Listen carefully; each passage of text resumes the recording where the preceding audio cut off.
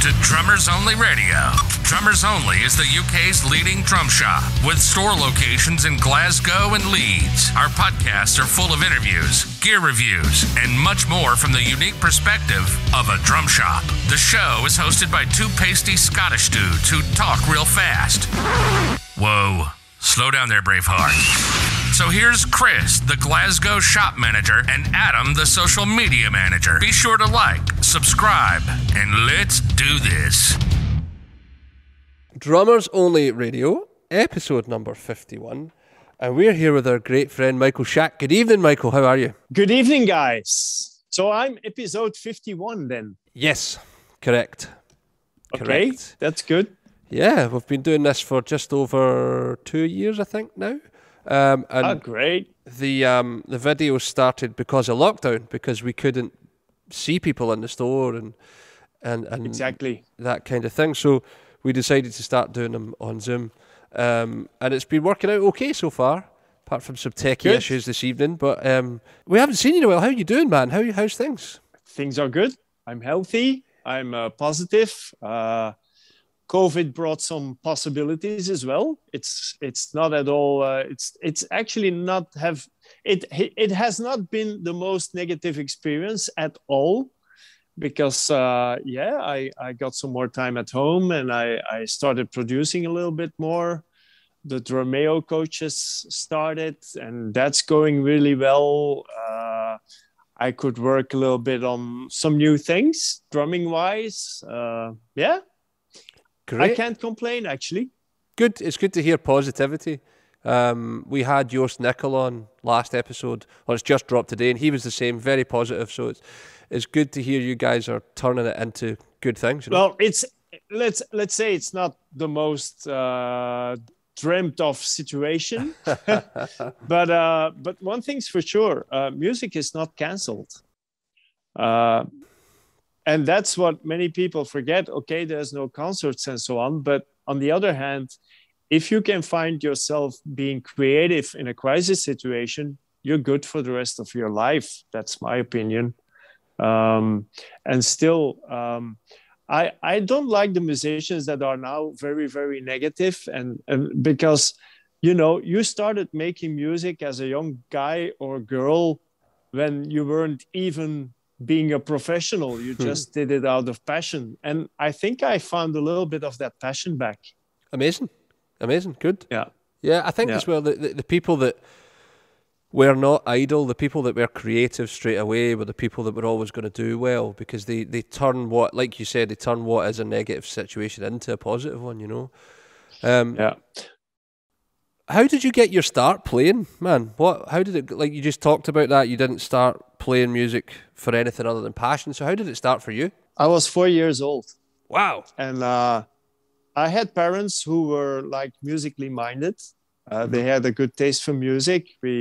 There was jazz at our house. There was French music like Jacques Brel at our house. And I just started moving to some beats and some rhythms that passed on the radio. My parents saw it.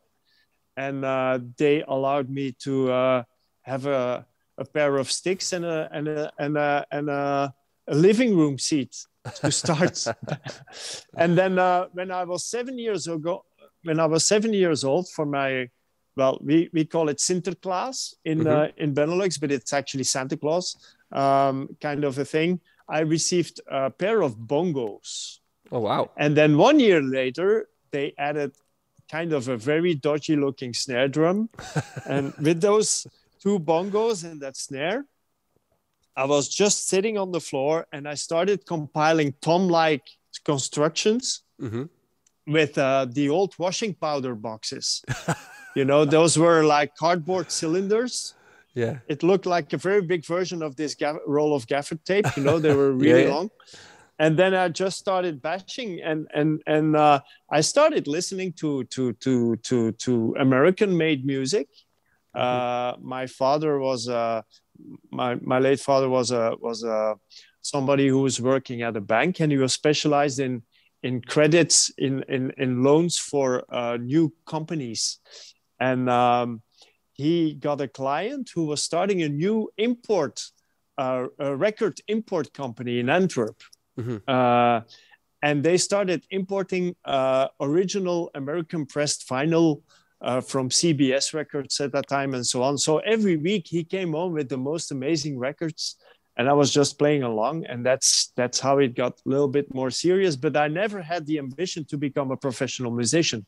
Oh, I was really? still, yeah, no, I just went to music school for music notation courses, but no drumming courses. I mainly taught myself just by playing along to those Herbie Hancock, Michael Jackson records.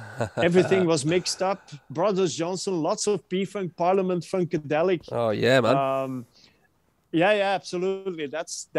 Those are my roots. Mixture of Miles Davis to Parliament Funkadelic to Earth, Wind and Fire to mainly funky music, but the real deal. And then when I went to university, I actually studied economics, not music. Whoa. Yeah.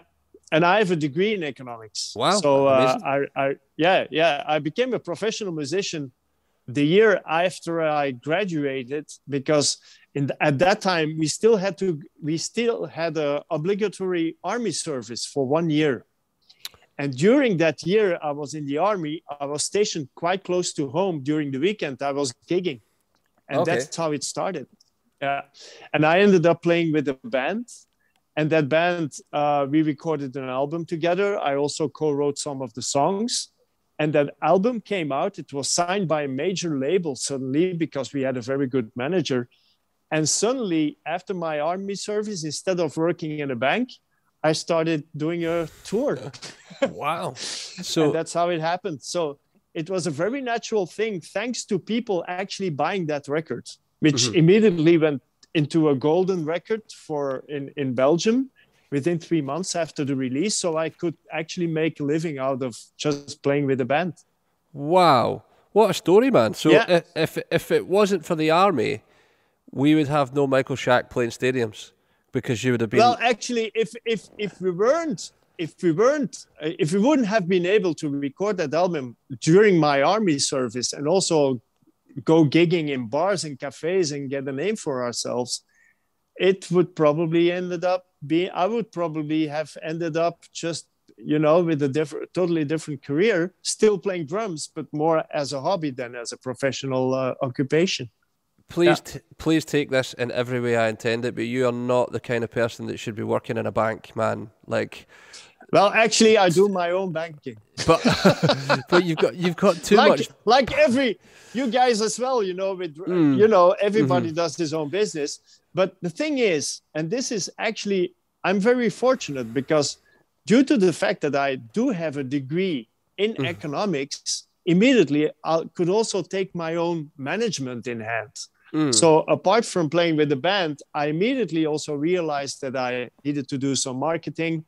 Of course, thanks to my university studies, I also got to speak and learn 4 languages, which really helped me in the Roland thing, because I could speak Dutch, French, German, and English, and writing as well. So I also, I have a little bit of knowledge about contracts and publishing and so on, because, those were topics that really interested me when I was still a student as well.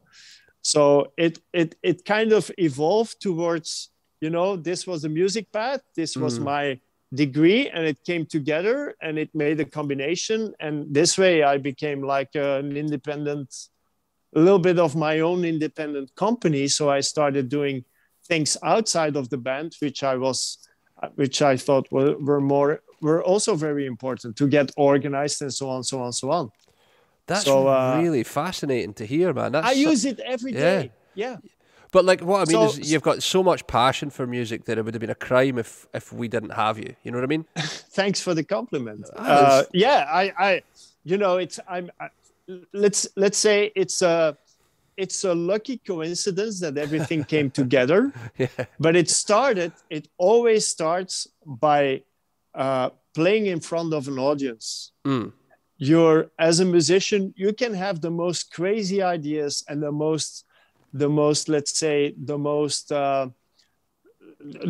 biggest ambitions. but it's still the audience which helps the most. If they don't like what you're doing, you're not going to end up playing in front of an audience. They have to, that's something I realize myself more and more, especially when going online. You need to, you don't only have to perform for yourself. You also have to entertain people and make something worthwhile so they can get some fun and some positive thing out of it. And when you find that good combination, that's mostly good for a long-lasting career. Yeah, I think. I would agree completely, because you would have no gold record without an audience, right? It's I mean, exactly. You will even not a bronze record. It doesn't need to be a gold record. Yeah. There's no way that you can land inspiring playing situations without having the audience dancing on your drumming. It's impossible. Was that something you learned before college? No. That's okay. something I saw happening before college, but it's not something I learned, because I was an audience myself when I was 14, 15 years old. I went to see Level 42 and Sade live in Holland, and I went to the North Sea Jazz Festival, and I saw Michael Jackson live at Werchter, and I really went out and checked out all those drummers and so on. But I saw people dancing around me, and I thought by myself, that's what I want to do as a drummer, make people dance. And I think I kind of stuck to that ambition. Yeah, because there's a lot of musicians that play in their bedroom that don't really, they become happy with that, but to not share that's that. Okay. Yeah, totally. But if you want to, like you're talking about, you were already going out and gigging as well as a hobby, so you had that ingrained from being a teenager to being a working musician. You sort of learned that. I just loved boomy PAs. I loved watching sound checks. I became a little bit of a PA geek myself, because I so much love a loud PA, with a lot of sub and a lot of high end and just kicking your butt. Yeah. I'm to be honest, it also depends a little bit on your personality. I think more introvert people will see their music making in a different way than I do. I'm more extrovert, and I just love being on stage and kicking the hell out of those PA speakers. Brilliant. How did you get started with electronics? Because that's what you've looking at your website. That's actually part of the thing. Right. I immediately discovered that if you want to have the best drum sounds I saw were the sounds which were, the best drum experience I saw live when I was a youngster there was always something electronic involved. Wow. Like I remember one of the first Billy Cobham concerts I saw with Billy Cobham as a drummer. I was 12 years old. He was using the very first version of those syncussion drums, those pads that went pew, pew, pew, pew. Yeah. And I thought it was awesome. I was more interested in how he was using those effect sounds than actually the double bass drumming, because I thought it was something new. And then when I saw a live concert by the Japanese band called Cassiopeia, and that was, I think, at the North Sea Jazz Festival, the drummer of Cassiopeia is Akira Jimbo. Oh, wow. And he was one of the first guys who actually integrated electronics into his acoustic Yamaha setup. Yeah, absolutely. He is probably one of the first international touring hybrid drummers. Wow. In the mid 80s, he was the guy who actually was triggering tom and kick sounds. Wow. That's amazing. Yeah. And it looked like a normal acoustic drum set.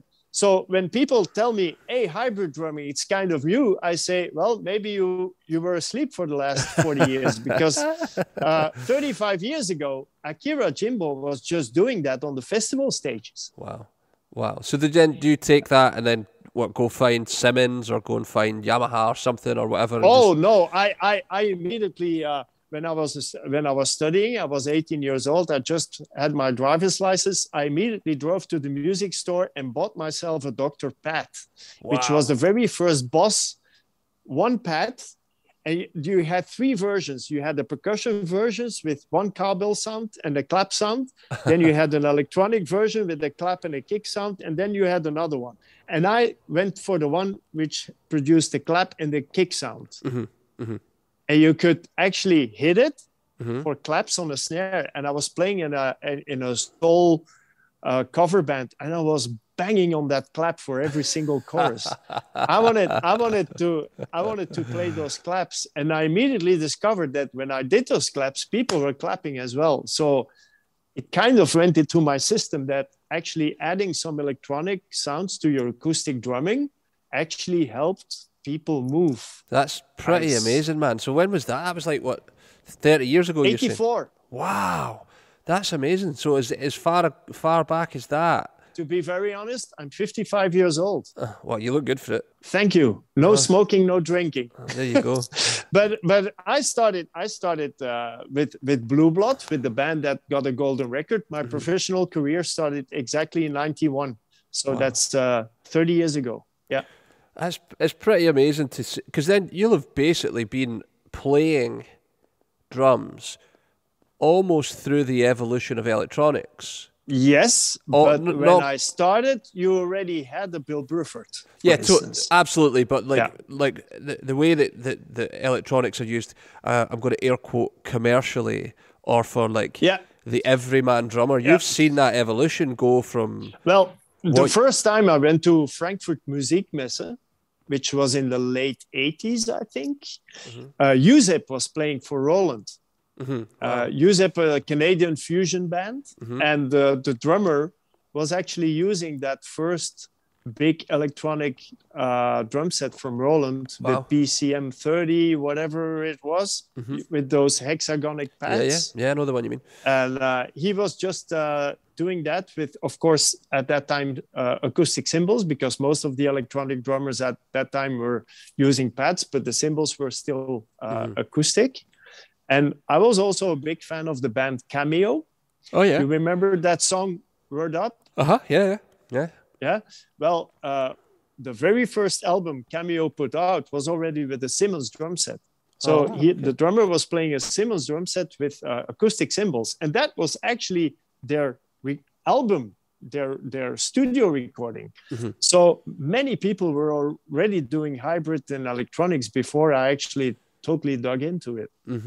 Yeah, but it's like just fascinating to see the tech develop. So how do you get from? Well, the other thing is that what I was going to say is you obviously, when watching you play, regardless of the situation, you also love the music too. So absolutely the integration for you must have been really easy. No, but it was more like, like I told you, I was playing along to Herbie Hancock albums and Michael Jackson albums and so on, but it didn't take me a long time before I got my first drum computer. I never owned a metronome. Right. I immediately had a drum computer, which was a very basic Roland Boss kind of small rhythm machine that couldn't do anything, but it had two things I really liked. First of all, of course, clap sounds. And second, every drum computer at that time had one kind of incorporated patch with a bass sound and a very, very basic sequencer. Even when it was only 4/4 1 bar, I was actually programming some bass loop and I was playing on top instead of using a metronome. So I had, for instance, a cowbell on the 1 and the 3 and a clap on the 2 and the 4, and then some kind of bass thing going on. And immediately, if you do more, it went into error or empty memory or full memory or whatever. But I was just playing a lot on top of that. And then, of course, at the same time, hip hop came through with a lot of those Lindrum sounds, and Prince came with his sound, using drum computers. And that was perfect to play along to because those tempos were stable. When you play along to a Herbie Hancock album for years and years, you immediately actually feel that, the tempo is changing from the start till the end. you're actually starting at 92 BPM and you're ending after 7 minutes because the songs on those albums were so long. Yeah. You ended at 115 or something. Yeah. Because they were also smoking at the same time when they recorded. But anyway, with the drum computer, the tempo was stable. And that's probably how I got to be a more stable tempo keeper, because it's something you can actually teach your body to feel tempo stability. I'm really convinced that tempo stability comes from playing along to stable recordings. Yeah, I agree. I used to teach kids to practice along to pop music that was gridded and all that, because it was less boring than a metronome. It gave it context, and it doesn't move, so you're going to develop time. One of my favorite albums I played along to, and that's I still think it's one of the best albums ever made in the UK, is Mark King's solo album. Oh, really? Wow. Okay. Yeah, I was a big fan of Level 42. Yeah. Because he was a drummer playing bass. That's who he is. Yeah. Mark King is a very good drummer. He became a bass player, and he has this percussive kind of thing. And I totally connected to it. And I played along to his solo album for so many years. It's just a couple of those albums. When I think back at, to when I was starting, have been so influential, but it's never the albums that drummers usually quote. I never listened to Rush. I was kind of a Dave Weckl fan, but it was not really. I was more like an Akira Jimbo kind of listener than a Dave. Of course, Chick Corea and everything. I also have those albums myself, but it was never those kind of things that actually triggered me or turned me on. Yeah, I get it. It was mostly Marcus Miller playing bass with Al Foster on a funky Miles Davis kind of thing, which many drummers thought was boring, but it was so good to play along to. Yeah. So that's how that when I translated that into my own music a little bit later, that's the influence. Yeah, absolutely. So how did you get started with Roland then? Well, not long after my first year as a professional drummer with Blue Blood, I got a phone call from Jeroen Ravensloot, who was the Roland marketing guy for Belgium and Holland. Okay. So for Benelux, and that was in I think it was just after summer in '92. And he told me, hey, this is Jeroen from Roland. We met before. He was also a musician gigging somewhere. And we're going to release with Roland, we're going to release a compact drum set.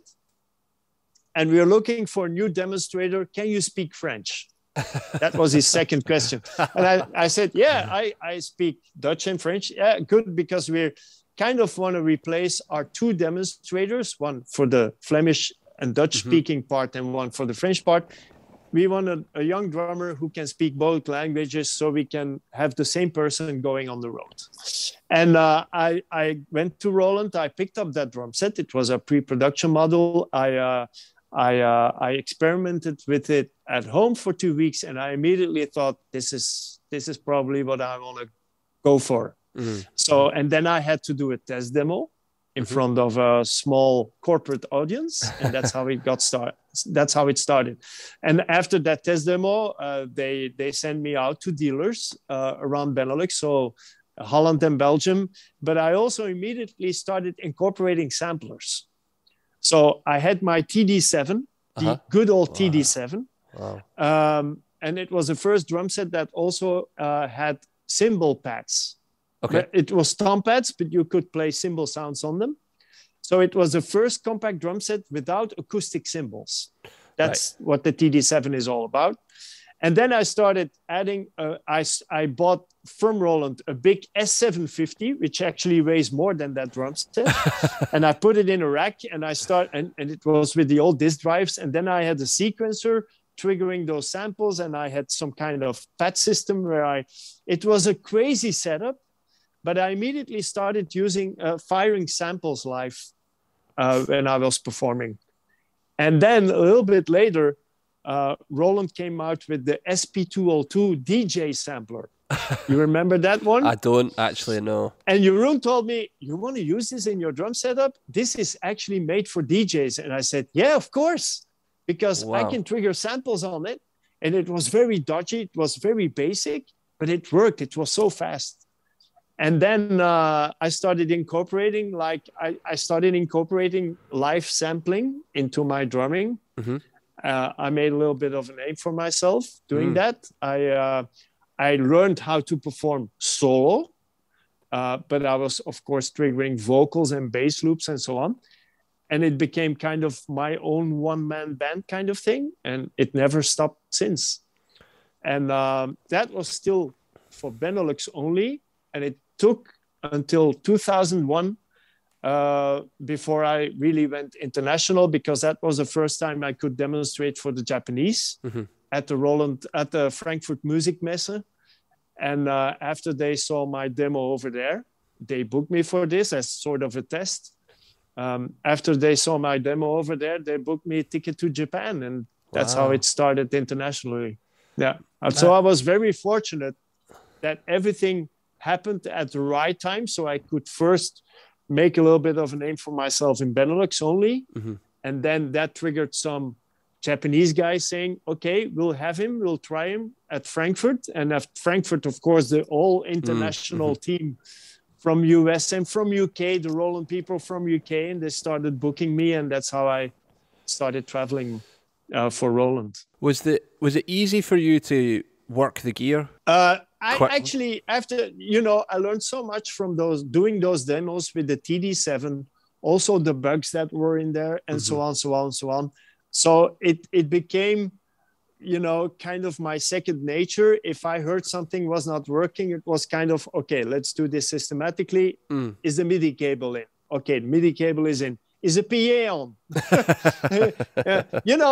Is there something wrong with the phones jack? Is, this kind of thing. So it's kind of a system I still use. Like step 1, check the cable. Step 2, electricity. No, step 1, electricity. Okay. Step 2, cables. Step 3, is there a pad broken? Okay. If you think this pad is broken, change the other pad. Okay. Is it still broken? Okay. Then it's the pad cable. So it becomes kind of like an airline pilot doing a checklist. Yeah, for sure. Absolutely. Because it must have been pretty nerve-wracking to just all of a sudden be playing in front of the guys that make this stuff. Actually, that crazy morning in Frankfurt, I asked, because one of the main floor programmers, for the performances of all musicians, was telling me, Michael-san, as a Japanese, Michael-san, tomorrow your first demo, please do good. I'm like, yeah, I know. I'm fucking nervous. But of course, I asked him, please don't come to the first demo because maybe I'm a little bit nervous and so on. No worry. You first demo at 9:15 morning, we come at 10.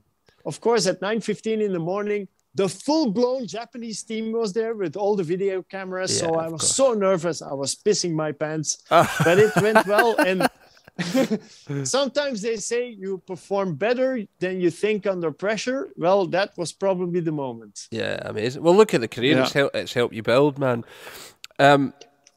I probably know the answer to this question, but how do you decide what Roland gear to take out live? Like your setup is it could be as minimal as you need it to be, or as full on. So it depends on the music. Yeah, that's what I was going to say. I would imagine it's dependent on the as you see, this is my it became a little bit famous lately because this is my Drumeo Coaches setup. Right. And when we started with Drumeo Coaches, of course I'm well known as a V-drums player. But the thing is, when you start teaching online, it's important to reach as big of an audience as possible. And of course, I'm a well-known electronic drummer, but I just want to prove I'm a drummer. It doesn't matter if you play electronic or acoustic. We're all drummers. Yeah. And in drumming world, there's a lot of conservatism still, because people think that when you only practice on an electronic drum set, you will never be a good drummer. This is complete bullshit. That's bollocks. Because I played so many gigs on electronic drums, and it made me a better acoustic drummer. Right. I physically can witness that I became a better drummer also recording in the studio with an acoustic set. Right. And of course, I always combine it. As you can see, there's the SPD-SX out there. There's some triggers on there. I'm using the Evans set because, you know, it's my sound. Mm-hmm. But when you go to an electronic setup, I actually choose in function of what artist I'm playing with, or if I'm playing my own solo DJ drummer set. Because then I start standing up. So I kind of rebuilt the TD50 and now the TD50X into a stand-up version for the DJ drummer setup and solo gigs, and for the things I do with an artist here in Belgium, Reggie Live. For Netsky, I was sitting down, and also for drum clinics, I will be sitting down. For the streams, for instance, here, I'm also sitting down. Because I want to play some double kicks and so on, which is not possible when you stand up. Well, it might be possible, but only once, and then I fall off the stage. So it really depends on the music. Right. You never use a rack, Tom, when you play acoustic drums, is that right? I stopped using it. I have clips online from recently that still have the rack tom. Okay. But something happened. The microphone, there was some kind of problem with the microphone during a stream. And I just, you know what? Let's get rid of the rack tom. And now I love this setup so much because it actually makes me move differently. Yeah. The tom sounds became a little bit different. And I'm mainly now using the hi-hat also as my smaller rack tom in fills and so on. Oh, cool. Okay. I actually have a clip online which is becoming a little bit popular, and it says hi-hat as a tom. Right. You know, instead of doing this, you know, the half circle kind of thing, I'm actually going like this, like an iron.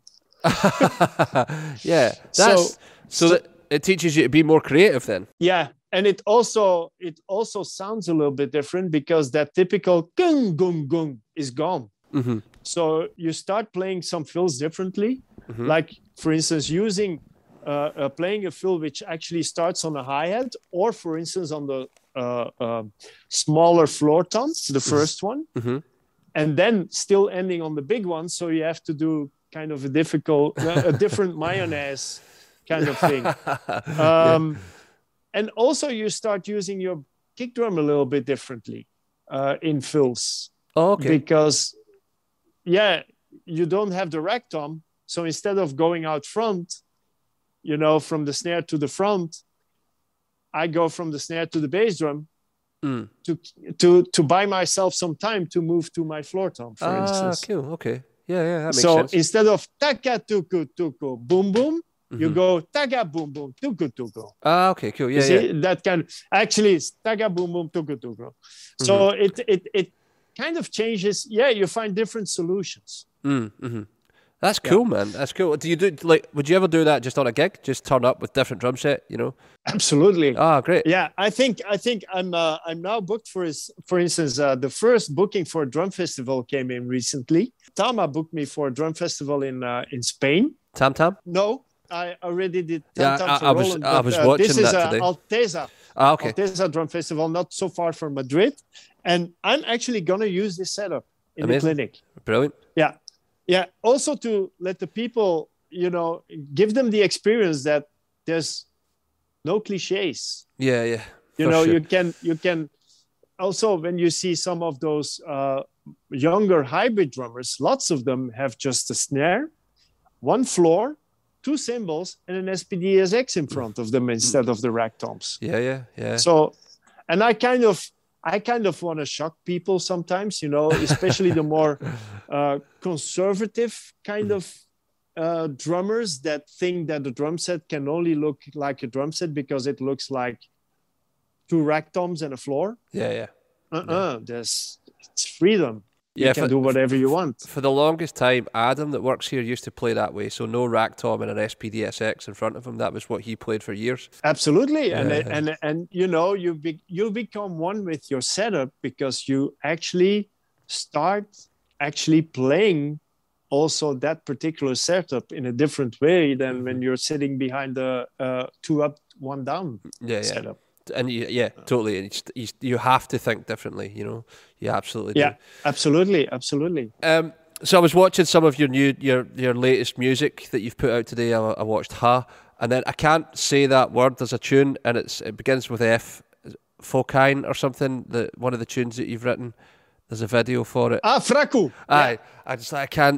I don't know what that word. I couldn't say that word. But the music's really hip. It's really cool. So how do you write? How does that process for you start? Well, actually, last Thursday, I released a new single with a young singer. Mm-hmm. So this is another thing that happened, but that happened already before COVID. At some point, after doing so many drum clinics and touring so much with Netsky also, of course, you get to know some people from the electronic music scene as well. Mm-hmm. Not only live performers, but also DJs and so on. And lots of that music inspires me.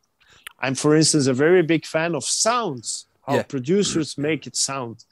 And because I've always written my own compositions for the drum clinics, but also always mashing up things that nobody's doing, like for instance a Nirvana guitar with a Whitney Houston vocal and a drop by Deadmau5, for instance.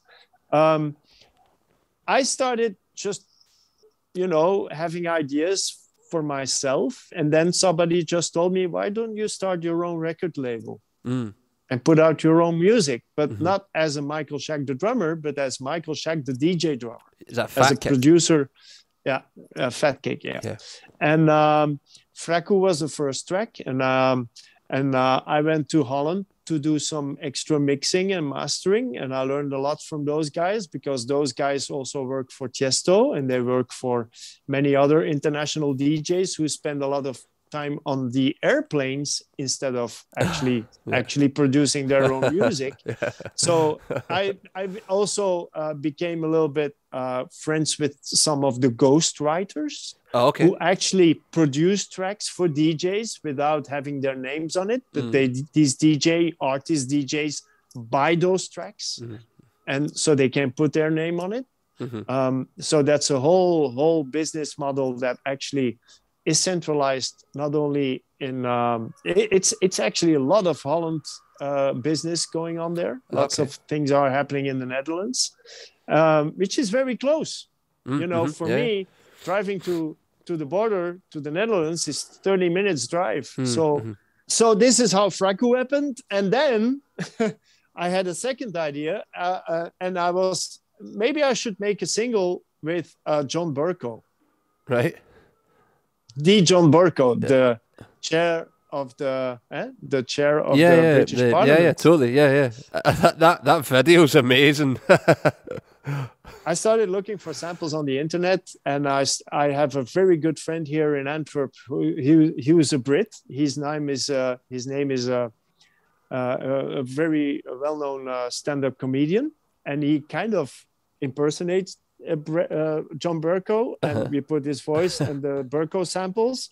I made the dance track out of it, and it totally went viral at the news agencies in November 2019. So that was the second Fat Cake release. And then I was saying, okay, I need to continue doing this. Then I put another single out last year in June. So sometimes it takes a while. But now recently I signed my first young artist on the label, and the single has just came out. It's called Changing Reality. It's totally produced with the acoustic drums, but lots of samples. We produced it together. I produced it together with the singer. He's an amazing young talent. He's an incredible good singer, and I don't know how it's going to evolve, but on Spotify the streams are okay. So I think this is something that will last for a very long time. Amazing. It's what struck me through a lot of it, watching it and listening to it, the production quality is sensational. You know, Thank you. The quality of what you've put out is amazing. You know, actually, in the beginning, I had a little bit of help. Yeah, we all and do. I learned a lot of things, and then every single I did more and more. I found more and more my own way, and now with the latest single, which came out last week, it's totally what we were gonna go for. And sometimes you meet someone with very young ears, and you just hear the same things in your head. I have a lot more experience mixing things because also through doing drum sounds for Roland and so on, I really found myself a system in Ableton where I'm totally working with specific kind of plugins for the kick and the snare and so on, and everything comes together, and there you go. Amazing. Yeah. But it's been a long process. Okay. It's not something you can learn just from watching YouTube tutorials. No, because then you end up sounding like those YouTube tutorials. Yeah. So it's a combination of different things that's making it more and more personal. Do you still do you do things like when you make a track, you try it on a variety of different speakers to hear how it sounds in the car versus the phone versus yes. Especially at the mastering stage. Yeah. Because everything I do everything myself. Okay. I don't have an external mastering engineer anymore. I try to come up with a mastering chain that really works. It sometimes changes from production to production. I even do mastering on the backing tracks, which I use for my drum clinic stuff. Wow. It's a totally different sound I need. So, and I will be playing on top. So the mastering needs to be a little bit different. But I'm always checking out things on my studio monitors, of course. Yeah. Also on headphones, but always in the car. The car is the most important. You know, there's two sets of speakers that people are listening music from. Only two. Really? It's their smartphone and the car. Yeah, it's crazy, huh? Headphones, there's a lot of variety. Some people use these headphones, but most people also use their Bluetooth speakers. So I actually bought the specific 2 brands of Bluetooth speakers also to check those mixes on there. That's crazy, man. That's crazy. The other thing that struck me recently when I was watching and doing a bit of research for this is the amount of work that must go into a DJ set that you do is phenomenal. Like, I don't think people quite understand that. Time. Yeah, and even just the performance element of it, where you have to know that music inside out. Like, there is no room for error at all. That's actually I'm jamming. Really? Yeah, but the thing is, if you have good content, you can start jamming. So I have a lot of those mashups ready to be triggered when I put on a live show. And of course, there's a little bit of a system. Yeah. So I know for a live show, let's start with an intro that totally captures everyone's attention. And then for the first 5 minutes, people will be like this. First of all, there's 50% of the audience that doesn't believe that it's live. So they're like this. Huh? And the other 50% is like...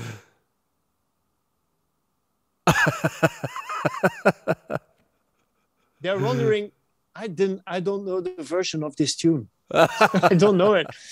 So they hear a vocal, but there's a totally different bass line. But after 5 minutes, people start really digging into it. And then they actually start understanding that I'm doing everything live, because sometimes I just stop the music, put the filter on and say, "You're not dancing, are you?" Baff, and I go back to the drop. That's something a DJ cannot do because I have everything triggerable. But mostly the system is very simple. I have a lot of mashups ready to be triggered. Also, I can put some, I have a full column of vocals that I can trigger on top of those if I need them.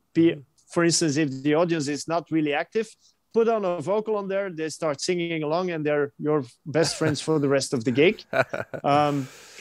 But also there's a system. I know, like, okay, the first 10, 15 minutes, let's go 130 BPM-ish.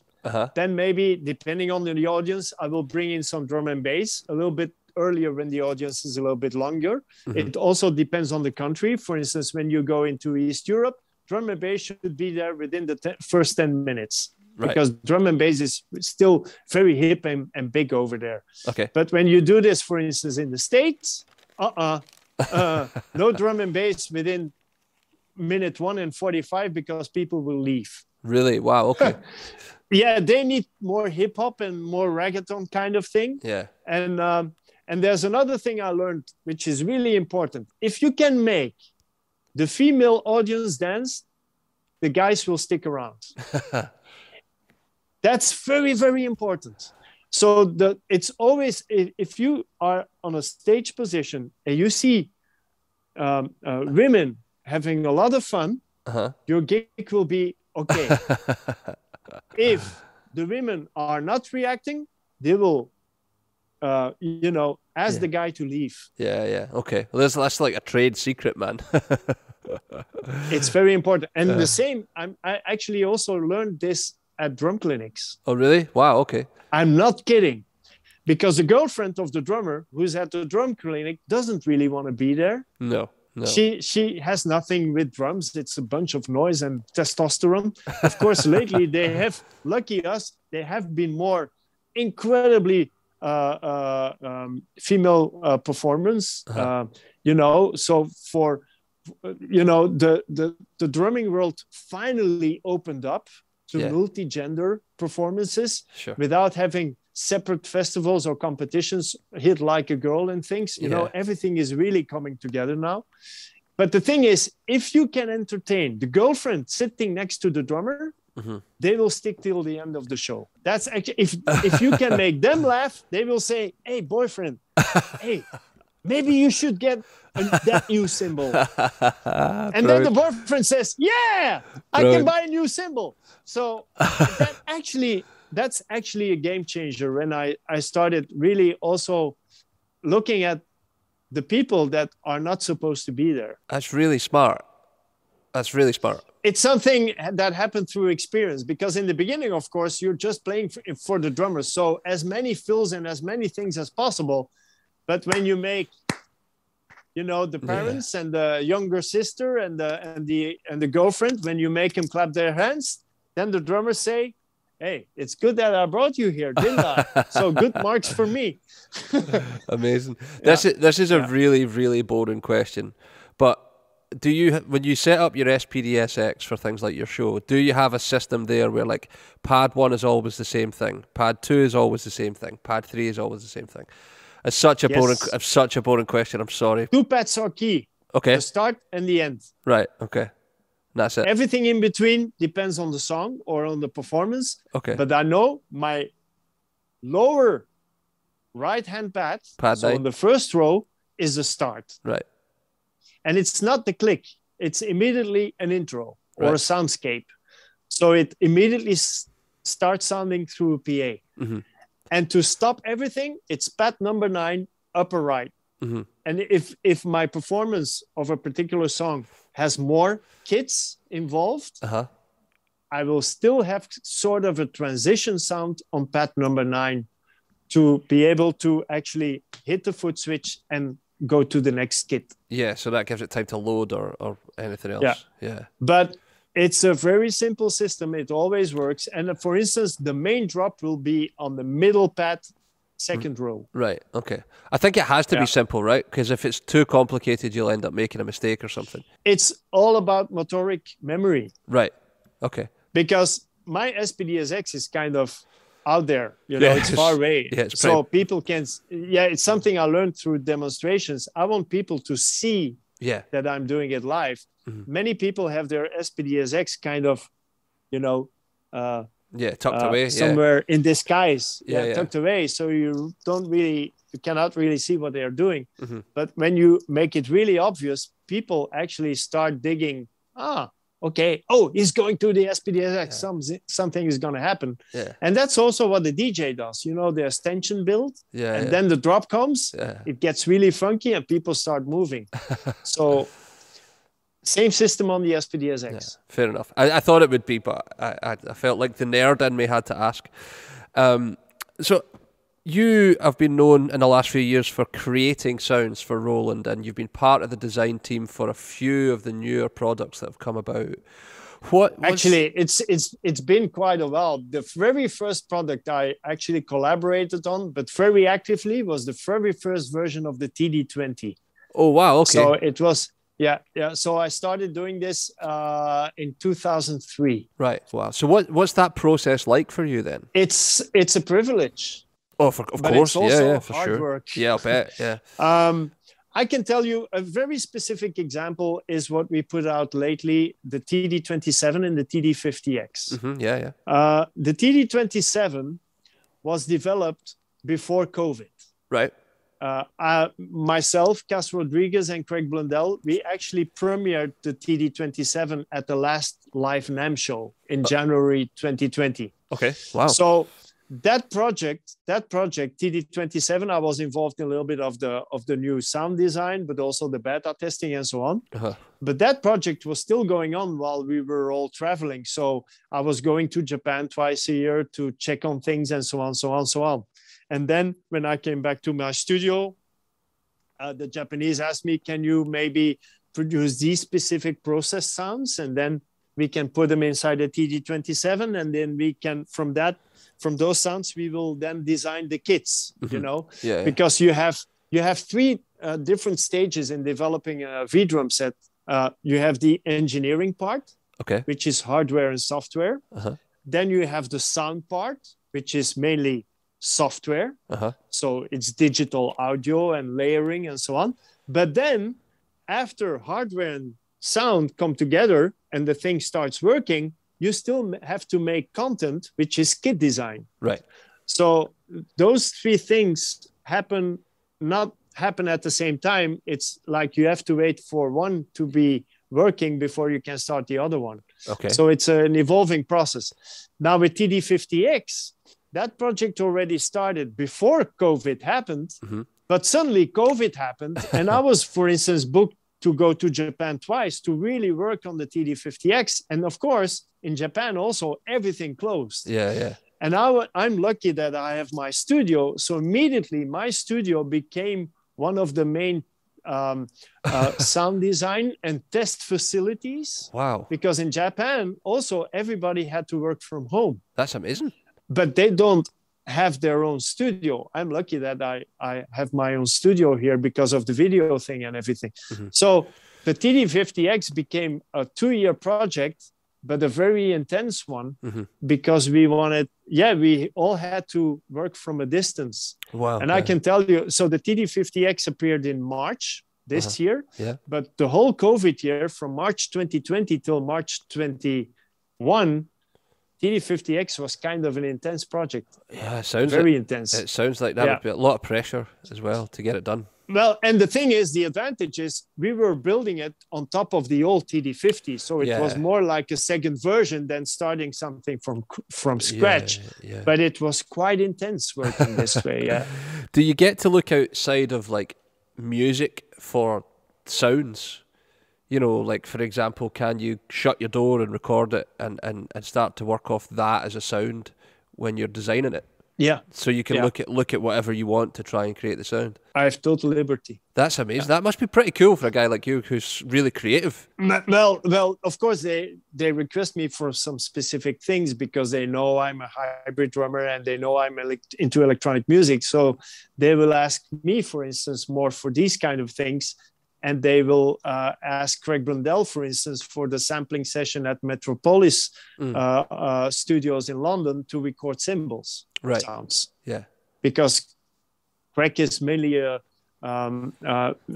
type of drummer who uses a lot of cymbals in his acoustic setup. Yeah. So they will ask him. So we were a whole team, but everybody has a specific role, and my role has more involved into the process sounds, making new versions of old classic TR-909, totally fucking them up, for instance, into something completely different with an acoustic layer in there, so it becomes a more process sound. For instance, through my experience with Netsky, I know why a drum and bass drum sound needs to be this way to work live.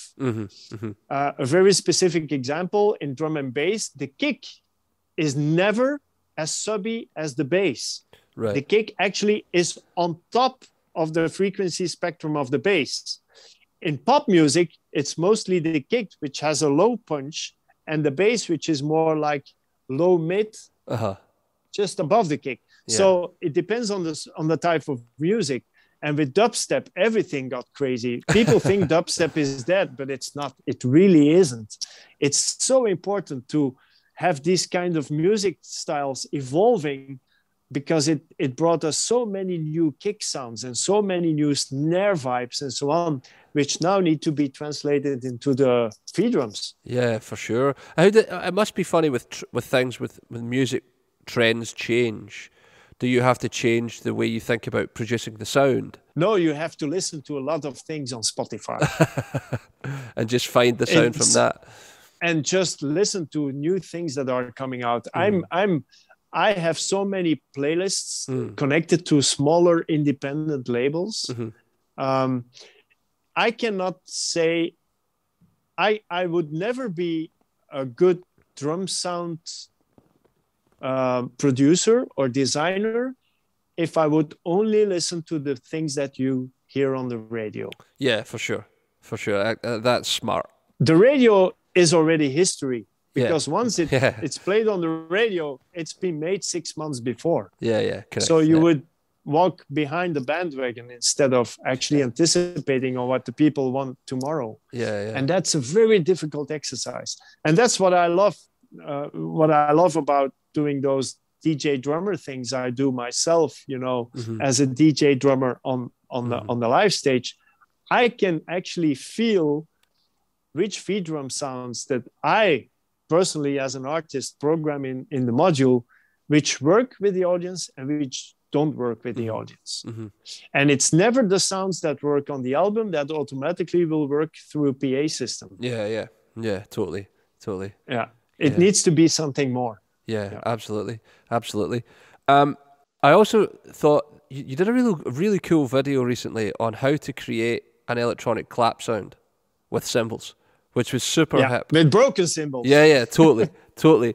I kind of have to ask this because we're a drum store, but if you were to give someone advice on like picking up electronics on a budget, what kind of things would you encourage people to pick up? Very simple.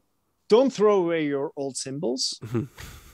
Don't throw away your old drum heads unless they're cracked.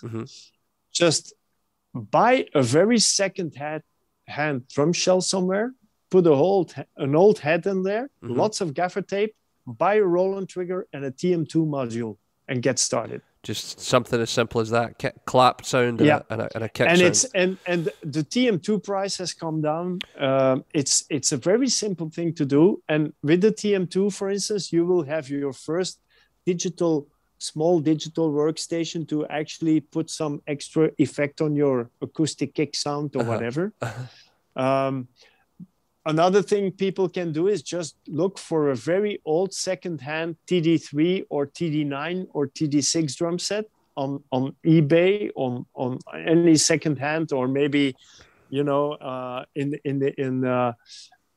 on Facebook, whatever. There's lots of people selling stuff, which is a drum set which used to be popular in the early 2000s, and now maybe for £100 you have the full drum set, and then just use that module and use some of those pads and just incorporate it into your setup. And for £150, you might have the most hip hybrid drum setup you've ever had. Awesome. What's your favorite bit of Roland gear like that? Hybrid gear? Do you have a favorite? I have a favorite, TM6 Pro. Yeah, it's amazing, eh? Yeah. It's really... For the hybrid stuff. Yeah. TM6 Pro, it's also a module I was very, very much involved in. So everything that's in there is also something I like. It's a really powerful piece of kit. It's powerful. It's not the cheapest, but it's the fastest. Yeah. And that's the most important thing. Yeah. And on top of this, it has so many good sounds from the early V-Drums days that are still very popular. It's the most condensed collection of the best working sounds every live player needs to have. And everything is in the box. And on top of this, you can still import samples and layer things yourself. Yeah. And it also, the interface teaches you a lot about sound layering, how it works. Right. It's actually quite plug and play, but at the same time, it's kind of inviting because it's not too complicated, but it's still very powerful. Yeah, it feels to me like they took some of the features that drummers use with the SPD-SX and the TM2 and kind of put it in the one house, you know. I love the idea. And the V-drums. Yeah. I love the idea that you can just name something click and the module knows that it's a click and it knows where to assign it. That's so smart, man. It's so good. Exactly. And one of the other important things is that it's a small box. It's not big. No. I have it right there. And it still has individual outs. Yeah. So if you want to start experimenting with putting a kick sound on a separate track or in a separate PA speaker, you can actually do so. Yeah. So at the same time, it brings you kind of a sound conscious thing if you really are eager to read the manual, because many people don't. I think that's Roland's fault because they make it so easy to use, man. Their gear is so simple to use. If you look at the Facebook groups, there's still a lot of people that don't get it. Yeah. And they certainly don't bother to open a manual. No, not at all. No. Not at all. Well, what is next for Michael Shack? Next is, well, we already started the production on the next single, although the new single just came out last week. I'm going to start preparing to get those drum festivals back in shape because, I'm eager to go out and play some drum festivals pretty soon. There's a lot of things we need to show. I'm really enjoying the Drumeo thing, which has exploded. Every Wednesday evening, I'm streaming from my studio. What do you teach there? Well, it's the Drumeo Coaches Program. So instead of just teaching drum lessons, it became much more interactive with people also asking questions. There's Drumeo really went out of their league to make a very interactive interface. Yeah. You subscribe to that interface, which is called Drumeo Edge. Then you go to the coaches program, and we are 10. You have Jared Falk, the founder, CEO of Drumeo, but we're 10 international drummers, and every day there's a stream. So there's myself, there's Eric Improta, there's Todd Zuckerman, there's Dorothea Taylor, there's Domino Sant'Antonio, the amazing, successful female drummer on TikTok. So it's really worthwhile. Everybody has his own style or her own style. And it's been a big success. And then gigs are starting again. Good. That's an incredible experience, being back on the live stage. Yeah, it's been pretty cool. And I'm fully vaccinated. So amazing. I hope to be, I hope to be traveling more again soon, because I really miss traveling a lot. Yeah, I bet. We would love to have you back, man. We've only ever had you over the once. I would love to come back, you know. That was an amazing experience last time I was there. It was pretty eye-opening for just about every single person in the room. I think the only people that knew what to expect were the Roland guys, you know, because they've obviously seen you do it, but everyone else was like pretty knocked out by some of that stuff, man. It was pretty amazing. Yeah. It's pretty amazing. So I'm really looking forward to just not pick up the pieces, but just continue and just wait for everybody to be healthy and active again. Yeah. I think it's going to take some more time than many people expect. I don't think we're going to go into a normal live gigging and live musicians traveling situation before next spring. Nah, I think it doesn't look like it. I think you're right. I think it's going to take it way longer. They can have the football, but fuck the musicians. They don't matter. But even if you look at the weird Olympic Games which have just started, it's for those athletes as well, not having an audience, that's a big deal. Yeah, it's a shame. It's a shame. Yeah, it's a shame. Yeah, absolutely. So let's solve this problem all together and then start partying all together. So where can people find you if they want to find you? There's michaelshack.com. You do Instagram? michaelshack.com. There's my Facebook artist page, which is drummer Michael Shack. There's Instagram, of course. That's just at Michael Shack. And there's also TikTok. Brilliant. But that's not really active, but it's... the main thing is Instagram and Facebook. And if people tell you that Facebook is dead, well, it's very much alive. I can tell you. You heard it. There's so much good drumming stuff on there now. There's a bunch of crazy drumming groups which are boring and very political, but there's so much other good stuff out there. There's lots of people sharing stuff. There's for instance, to give you an example, Dromeo has 1.5 million Facebook subscribers. Wow. And so on. And of course, there's YouTube. Man, it's if COVID is really teaching us one thing, it's that the internet is not crashing. No, it's not. It's getting even bigger. Yeah, we got to speak to Jared. We did an episode with Jared, and he's a pretty amazing guy. Yeah, he's yeah, but not all you guys have been active on the internet as well. You took it to you took it to your advantage, and those are the people that are, those are the venues like yourselves where the party is going to start first, because everybody's eager to get out and see something in 3 dimensions again. Yeah. But at least you stayed active, just showing 2 dimensions. Yeah, for sure. And that's a good thing. For sure. Well, mate, thank you so much for coming on, man. It's been a real pleasure to see you and talk to you again. And we'll be sure to link your new single in the show notes so that people can check it out, and any other content we can get. If you want us to add anything specific, just let us know and we'll get it shared. Let's stay in touch for sure, because the direct flights between Amsterdam and Scotland are still very much active. Brilliant. Yeah, we will, man. We will. Brilliant. You take care, though. Thank you, guys. And good luck with episode number 52 then. Thanks, Michael. Take care, my man. Okay. See you soon. Thanks for listening to this episode of Drummers Only Radio. You can find us online at www.drummersonly.co.uk. Drop us a line. We're on Facebook, Instagram, Twitter @DrummersOnlyUK. Make sure you subscribe to the podcast. We're on Apple, Spotify and YouTube.